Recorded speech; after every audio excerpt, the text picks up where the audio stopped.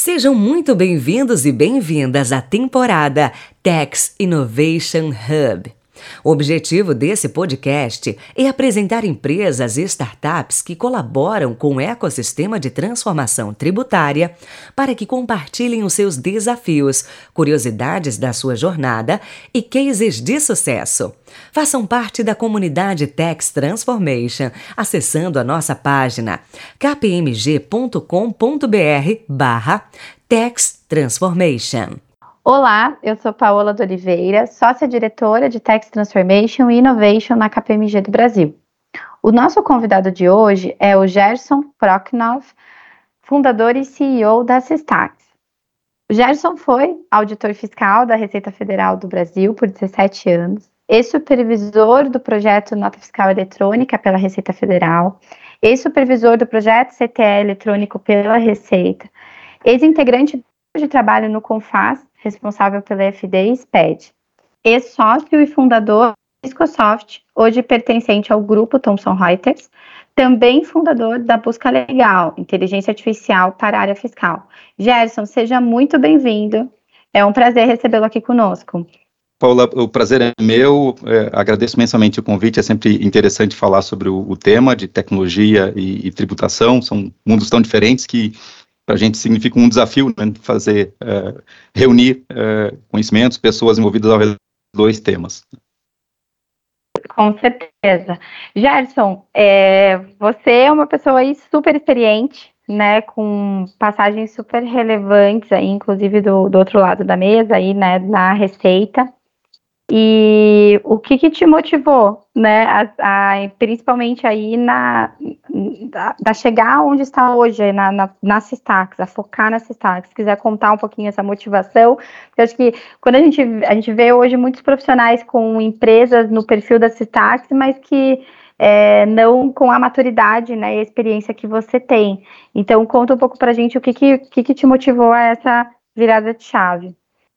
Legal, pergunta interessante. Foi justamente o desafio. Como o histórico da Systax, né, ela é oriunda da Fiscosoft, é um spin-off da Fiscosoft, na Fiscosoft a gente já teve um desafio de juntar tecnologia com conhecimento tributário, né, com a área fiscal, e foi interessante, mas ainda assim, como a operação lá era de uma editora digital, mas era uma editora, os desafios tecnológicos não eram tão profundos assim. Por consequência, surgiam concorrentes, né? Todo ano surgia uma editora nova, tentando lançar alguma coisa parecida. A gente conseguiu números bastante significativos, mas ainda assim o mercado, né, trazia desafios de competição com uma certa frequência. Em 2008, quando a Fiscosoft recebeu demandas do mercado, de várias empresas trazendo para a gente o desafio de entregar alguma informação mais estruturada, ligada direto aos sistemas, justamente na esteira da digitalização do fisco no Brasil, né, trazida pela nota fiscal eletrônica, que entrou em obrigatoriedade em 2008. Então, nesse contexto, nós vimos ali um grande desafio, sistematizar, colocar ordem, né, num contexto tão complexo como era a tributação no Brasil, e continua sendo, né, era um desafio tão grande que nós entendíamos que não surgiriam, então, competidores a todo instante, competidores que trouxessem grandes riscos, né, ou seja, nós acreditávamos naquele momento que teríamos uma vantagem competitiva, e foi uma visão correta. Até o momento a gente está assim, muito à frente de qualquer outro player no Brasil nesse desafio de tentar sistematizar a tributação. Então, resumindo, foi realmente o desafio de encarar essa sistematização da tributação. Admirável, muito bom, muito bacana, assim, eu também fiz uma transição de carreira, né, saindo aí da área mais técnica, indo focando, né, no Techs Transformation, no Techs Technology, enfim, todas essas discussões que temos aqui, conheço muitos profissionais que também fizeram, tanto dentro da KPMG, como a própria Mariene, que é sócia líder da nossa área, mas outros profissionais aí do mercado, inclusive, que têm se movimentado nesse sentido, e acho bacana trazer e ressaltar, né, acho que um dos pontos aqui da motivação que você trouxe também acaba sendo a oportunidade de mercado, né, Gerson, de ver uma lacuna ali e realmente querer desenvolver uma solução para esse problema, né. Óbvio que isso conjugado aí com outros fatores que, sem dúvida, também devem ter feito parte da sua escolha, mas bastante coragem, disposição, né, para empreender, enfim, são características que minimamente aí a gente precisa quando a gente está pensando nessa movimentação, certo? Sim, correto, Paola. E é interessante observar, é claro que o mundo da tecnologia trouxe elementos novos que contribuem, né, para surgir novas soluções, mas também o posicionamento dos profissionais, isso que você mencionou faz todo sentido. Eu me recordo, se retornarmos aí 15, 20 anos, era muito comum que os profissionais da área fiscal, ao ouvirem o termo layout, por exemplo, né, estava lendo uma legislação, encontrava lá a palavra layout, parava ali e dizia, olha, traz alguém de TI, porque esse assunto aqui não é para a área fiscal, não é tributário, isso aqui é TI, e assim, repassava o assunto para outra área, né, para outro profissional, como se fossem mundos totalmente, assim, isolados, estanques, que não se comunicavam, né, e isso mudou, né, a transformação digital, que afeta diversas áreas, mas afeta profundamente, né, a área que nós trabalhamos, mostrou aos profissionais que estamos juntos, né? Tecnologia e conhecimento do negócio tem que estar lado a lado, de mãos dadas, para trazer os resultados. E essa mudança no mercado é muito positiva, acho isso muito interessante. Muitos profissionais e muitas companhias, claro, absorveram isso, perceberam isso e estão colhendo os resultados, né? Sem dúvida. E o nosso mercado, inclusive, com certeza que a nossa audiência, inclusive desse podcast, né, temos esses profissionais como audiência, que são profissionais que buscam cada vez mais se capacitar e vão se tornando clientes para nós, né, Gerson, mais exigentes. Isso, o que é muito bom, eu vejo de uma forma muito positiva, porque a gente eleva aqui o nível das nossas discussões, né, a gente acaba como fornecedor também sendo desafiado a trazer soluções com mais tecnologia, com mais aderentes de fato às necessidades e até as discussões, né? A gente não alguns anos atrás a gente ouvia ainda falar muito mais em automação, né? Não que ainda não se fale, mas acho que o foco era muito forte na automação exclusivamente. E hoje a gente amplia, né, esse universo para N outras discussões aí dentro da área fiscal. Da mesma forma, a viradinha de chave que você mencionou aí, que você inclusive participou, né, foi responsável aí do fisco, né, então, acho que a gente realmente tem passado por um período aí de mudança de chave mesmo, né, que você bem ressaltou aí dos profissionais, e que impacta diretamente na quantidade de soluções que o mercado tem hoje para oferecer, e também na qualidade, né, e nesse sentido eu queria ouvir um pouco de você, como que a Systax se posiciona, né, em termos de solução. Eu sei que vocês têm solução aí de parametrização, motor, né, que a gente até, inclusive nós da KPMG aí trabalhamos bastante em parcerias com vocês nesse sentido, mas enfim, como que tem sido esse posicionamento até de lançamento de novos produtos, né, novos desenvolvimentos, conta um pouco pra gente. Realmente essa questão da transformação digital é muito mais abrangente que só automação, né? E essa elevação do nível, né, dos clientes, das empresas na sugestão, na discussão, né, de detalhes das soluções, é algo que, claro, aumenta a exigência do cliente, mas isso também gera muita oportunidade, né? Porque geram soluções novas e novas oportunidades de negócio. Isso é bastante importante e isso contribui para o amadurecimento, para a melhoria dos negócios dos clientes também, né? Então, acho que todos estão ganhando com isso. Especificamente para falar da Systax, assim, o desafio que nós abraçamos lá em 2008, e confesso assim que lá em 2008 foi um salto no escuro, porque nós começamos um desafio sem ter certeza de que era viável tecnicamente, né, e não tinha como descobrir muito rapidamente. Eu diria que nós ficamos quase um ano torcendo para que a modelagem de dados que a gente implementou naquele momento fosse flexível o suficiente para comportar todas as maluquices que nós poderíamos encontrar nas legislações federal e dos 27 estados, né? Então, mas nada nos garantia que não surgiria algo tão complicado ou tão diferente que aquela nossa modelagem se mostraria incorreta ou impossível.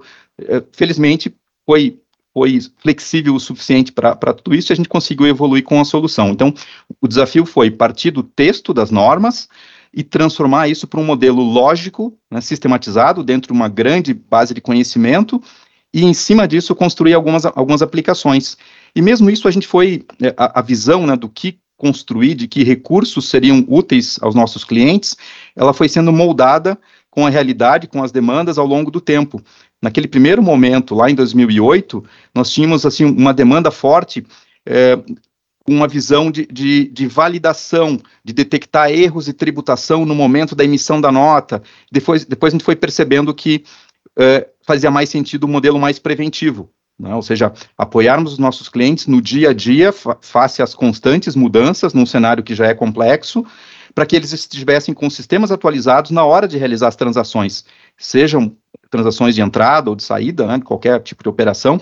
Então, foi esse o desafio, partir do texto da norma, transformar isso em regras lógicas. Essas regras são influenciadas por muitas variáveis das mercadorias, variáveis das operações, e aí um complemento para detalhar um pouco mais esse desafio, é porque o Brasil, ele tem muita tabela, né, tabelas oficiais, tabela de mercadoria, como NCM, tabela de operação, tabela de atividade econômica, tem tabela para tudo, mas na hora que os legisladores criam a norma, eles não se prendem à lógica das tabelas, eles descrevem livremente, né, até com excesso de liberdade, criam até situações meio estranhas, e essa liberdade toda acaba criando situações que só os códigos, né, não resolvem. Então, mesmo que a gente tenha lá uma NCM para mercadoria, não adianta, na mesma NCM eu posso ter N tributações diferentes, porque em algum momento alguma norma foi colocada no ordenamento jurídico, trazendo situação que pegou lá uma característica do produto, uma característica da pessoa,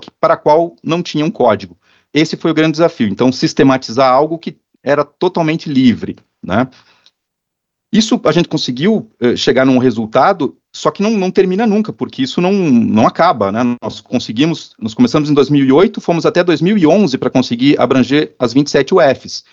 Mas cada UF nova inserida no sistema abria o desafio de manter isso atualizado. Isso segue assim até hoje.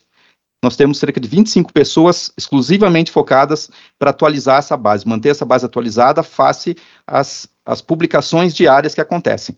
Eu acho que nós não tivemos nenhum dia útil, desde que nós começamos lá em 2008, sem alguma mudança. Na média, a gente observa alguma coisa entre 25 e 30 normas novas, né? Leis, decretos, portarias, enfim, todo dia útil. E uma boa parte delas, uns 70% delas, criam algum impacto na tributação, na incidência dos tributos sobre operações com mercadorias.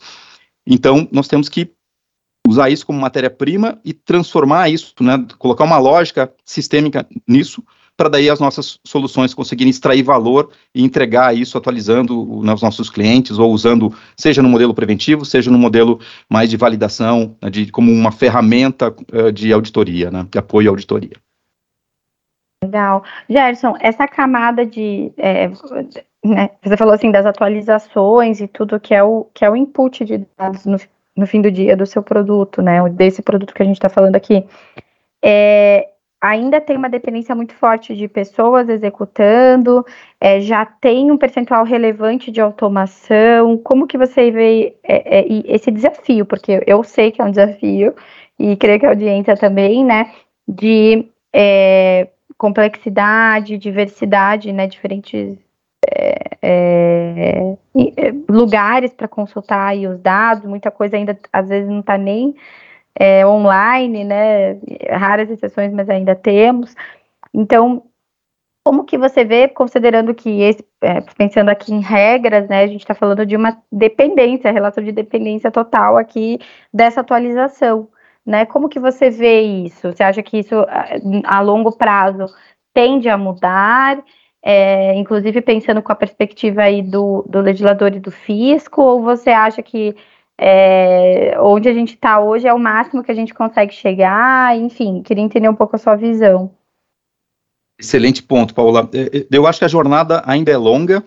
No nosso caso, assim, nós ainda aplicamos muito esforço humano nesse processo, e eu acho que isso vai seguir assim por algum tempo. Mas não é apenas por ceticismo em relação à tecnologia, não. Em 2016, nós criamos a Busca Legal, você mencionou anteriormente. A Busca Legal, ela foi montada como uma startup focada exclusivamente em aplicar inteligência artificial para a área fiscal. Ela compartilha a mesma base de conhecimento da Systax, então serve para a gente como um grande laboratório. A gente usa muito da Busca Legal para evoluir na aplicação de algumas técnicas de inteligência artificial dentro do nosso contexto aqui de regras de tributação. Mas eu acho que esse é um caminho ainda bastante longo. Nós usamos, a busca legal tem soluções no mercado, já tem mais de 20 mil usuários, mas a inteligência artificial está usando, ou seja, está ocupando um espaço pequeno. Eu acho que tende a crescer, mas isso vai exigir ainda muito amadurecimento das tecnologias. No momento, pelo menos no nosso estágio aqui de evolução, internamente, nós usamos muita coisa de automação, robôs, inteligência artificial mesmo, mas em tarefas complementares. A tarefa principal, que é a interpretação, para essa atividade, nós entendemos que o intelecto humano ainda é extremamente necessário. Não basta, por exemplo, ter um mecanismo de inteligência artificial que consiga interpretar um texto, porque não é suficiente isto, né? Qualquer lei que é publicada hoje, quem for ler essa lei precisa entender o que está escrito ali, primeiro, mas precisa interpretar isso de uma maneira integrada com o resto do ordenamento jurídico. Isso é um desafio extremamente complexo, né? Então, nós não achamos que ainda seja momento, né, para a inteligência artificial ocupar esse espaço nobre. Ainda o intelecto humano é imprescindível, é o que faz a diferença, mas temos que fazer uma boa combinação das duas coisas. Cada vez mais a inteligência artificial vai ocupando novos espaços, vai evoluindo, né? Eu acho que isso também vai combinar, possivelmente, com alguma simplificação do nosso contexto, né? O Brasil hoje é um cenário extremamente complexo para a tributação, complexo e mutante, né? Muito dinâmico. Então, na medida que ao longo dos anos a gente venha alguma simplificação por conta de reformas tributárias, que em algum momento tem que vir, né? Não basta a gente ter mais de um projeto no Congresso, em algum momento isso tem que ser aprovado, publicado, passarmos por uma fase de transição, que certamente não será pequena, em algum momento no futuro, não sei dizer quando, mas teremos um cenário um pouco mais simples, e ao mesmo tempo, em paralelo, a tecnologia evoluindo, talvez lá na frente, talvez daqui, 5, 10 anos, talvez um pouco mais, a gente tenha um cenário muito diferente, né? Mas eu acho que é uma jornada difícil e longa aí. Interessante, concordo.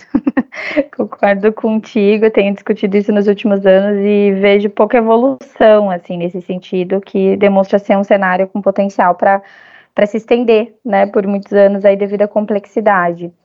E nessa linha, Gerson, o que eu pensei aqui? Que vocês hoje trabalham com uma solução de parametrização em motor e seria interessante, até pensando em alavancar o conhecimento aqui da nossa audiência, quais dores essas suas soluções resolvem, né? Então, talvez, eu vejo quando a gente vai falar até de motor de cálculo nas empresas, a gente também tem a frente de suportar a implementação, né, de motor de cálculo de forma agnóstica, mas das empresas que a gente trabalha, que é a própria Systax, né, de forma como parceria. Seria interessante você trazer, Gerson, da tua experiência, né, quando que a empresa geralmente procura Systax, né, e qual que é a diferença desses momentos, né, das dores e dos momentos que essas dores acontecem, porque o processo fiscal, ele é complexo e às vezes a gente trata algumas questões de forma meio genéricas, né, e às vezes, e por que eu estou trazendo esse tema para você, inclusive? Porque não foi uma nem duas vezes que eu vi trabalhar com a empresa trabalhando com soluções distintas por estarmos falando de processos que às vezes estão em áreas distintas e que poderiam estar sendo resolvidas, dores que poderiam estar sendo resolvidas com uma única solução, que é uma solução Systax, tá, que fornece o dado. Então, seria legal você, não sei se você conseguiu capturar aqui o que eu estou trazendo, mas se você puder também me ajudar a exemplificar um pouco mais, trazer um pouco mais de detalhe nesse sentido. Vou tentar passar um pouco da minha visão sobre essa questão. Se ficar algum gap, você me dá um toque, a gente vai complementando. Primeiro, em relação aos momentos, né? Nós recebemos demandas. Eu vejo assim, um momento que é muito comum em que as empresas nos procuram é quando elas vão ter alguma grande mudança na sua estrutura sistêmica, vão implantar um RP ou migrar de RP, ou mesmo uma migração de versão quando ela é muito complexa. As áreas estão sempre sobrecarregadas, né? Mesmo que se coloquem times específicos para os projetos, ainda assim é um desafio grande e uma parte do desafio envolve a área tributária, invariavelmente, né? Eu chutaria alguma coisa entre 20% e 25%, né, do orçamento e do cronograma de um projeto para implantar um novo RP vai ser aplicado, vai ser investido ali com os desafios de tributação. esse é o momento em que a Systax consegue ajudar e a gente é procurado muitas vezes nesse momento. Uma outra situação é quando a empresa está assim, sofrendo no dia a dia.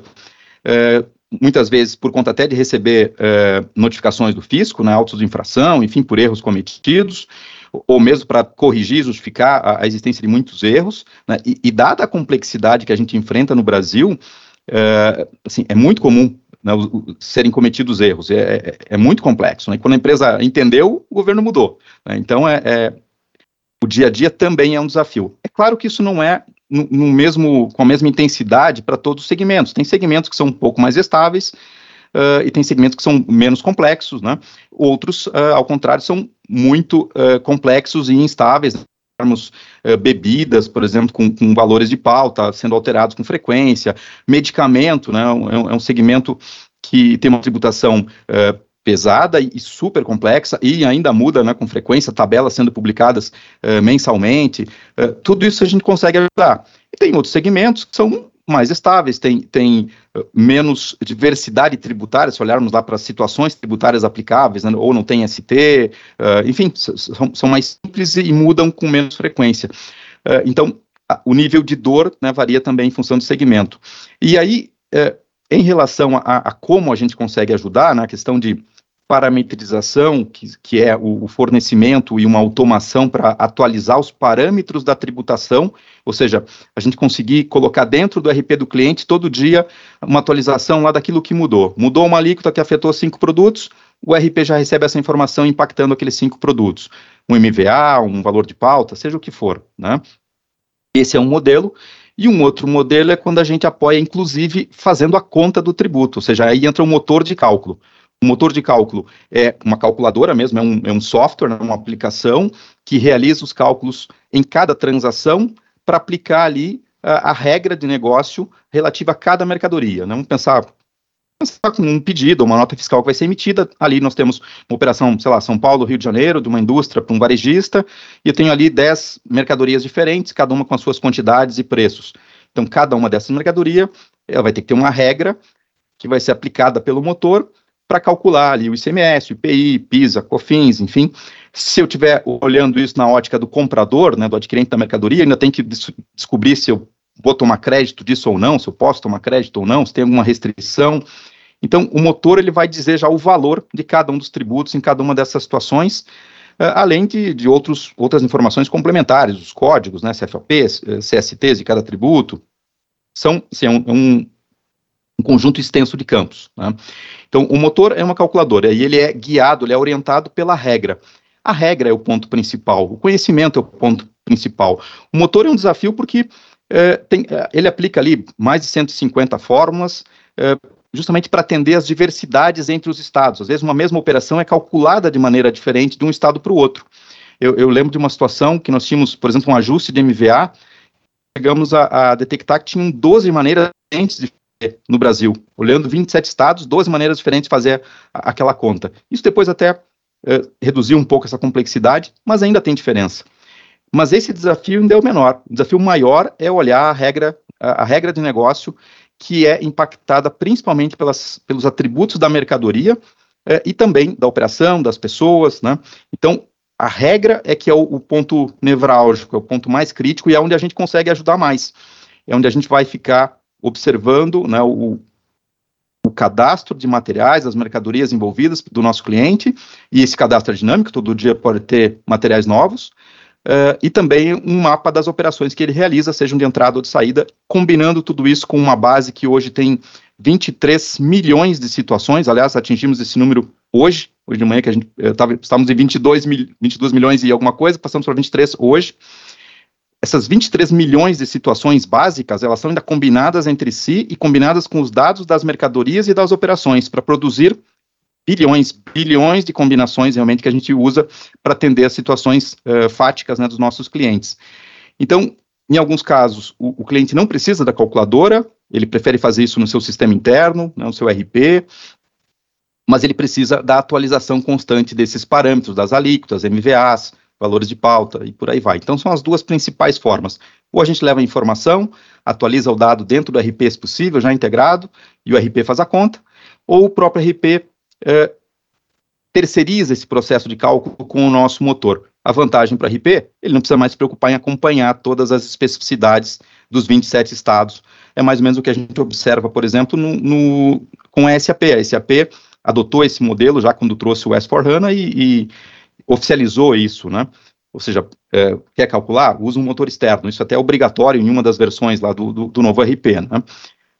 Acho que é essa a distinção. Não sei se ficou algum gap, podemos tentar detalhar um pouco mais. Foi ótimo, Jefferson. Acho que era bem isso que eu pensei, porque para muitos talvez não seja tão claro todos esses momentos e essas possibilidades que a gente tem, e no fim do dia vocês acabam entrando não só, por exemplo, né, não somente no motor de cálculo, né, então também tem essa possibilidade aí de trabalhar com a visão de parametrização, acompanhamento. Acho que foi bem legal, ficou super claro aí para todo mundo. E, Paola, só complementando, nós temos até alguns trabalhos em conjunto com vocês, num modelo um pouquinho diferente desses dois que eu comentei, que é quando a empresa não consegue aplicar isso durante de maneira preventiva ou durante a transação, né? Mas a gente consegue, por exemplo, no final do dia ou no final do mês, refazer os cálculos. Nada mais é do que aplicar as mesmas tecnologias, porém, sobre aquilo que já aconteceu, né? Sobre as transações já realizadas, que estão detalhadas numa NFE, por exemplo. Então, a gente consegue recalcular e apontar possíveis pontos de erros cometidos, né? Seja na entrada, seja na saída. É uma outra forma de aplicar a tecnologia, dependendo quando a operação não consegue comportar isso de maneira mais preventiva, né?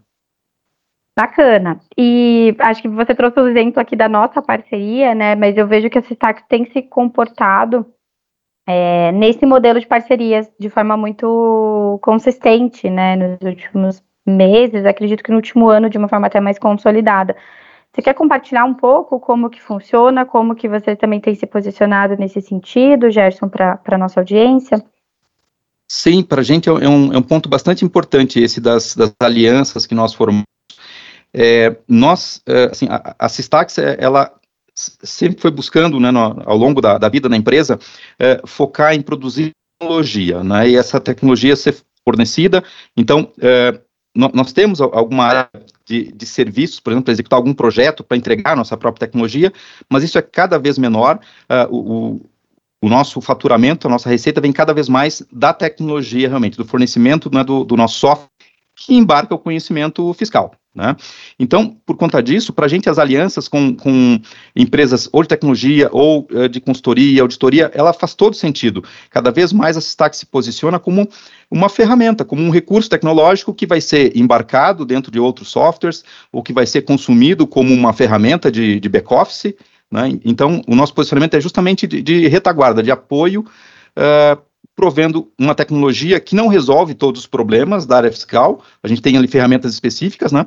Mas para aqueles pontos que nós nos propusemos a resolver, a gente foi, assim, mais fundo que qualquer outra companhia, né? Essa questão de mapear a tributação, todos os segmentos, Brasil todo, isso a gente foi, assim, conseguimos criar algo bastante consistente, profundo. Então, nesse ponto, a gente quer ser o principal provedor de informação, né, como ferramenta para as empresas aplicarem isso, seja num processo de atualização do seu sistema, seja como um elemento a mais nas etapas de auditoria, por exemplo. A gente não faz toda a auditoria, mas a gente é uma ferramenta ali dentro que pode ser utilizada, né, dentro do modelo de auditoria, por exemplo. Bacana, interessante, legal. E como que tem sido o resultado, né, dessa aproximação que vocês têm com parceiro, ou como que até você tem recebido feedback de clientes, né, nesse sentido, né, porque imagino que também vocês estão trabalhando muito com uma visão que a KPMG tem, também compartilha da mesma visão, que é a complementariedade, né, e como que o mercado, os clientes da Systax têm recebido isso. Não sei se você tem algum exemplo de feedback nesse sentido também. Sim, faz bastante sentido, sim. Porque nós focamos, né, como eu falei, nessa questão da tributação, ou seja, como transformar o texto da lei em regra, como entregar uma regra final para o cliente, observando as características, né, da operação dele, mas isso sozinho não resolve o problema do cliente, né? Precisa embarcar isso em algum serviço ou em algum outro software, que aí sim vai gerar um benefício final. E na Systax, no passado, a gente tomou a decisão de prover a integração com um RP, que foi o SAP, foi uma decisão lá do passado, e E logo aprendemos que esse era o caminho mais difícil. Por quê? Porque nós não tínhamos profissionais que entendiam de SAP, tínhamos que montar um time, e assim, foi um sofrimento.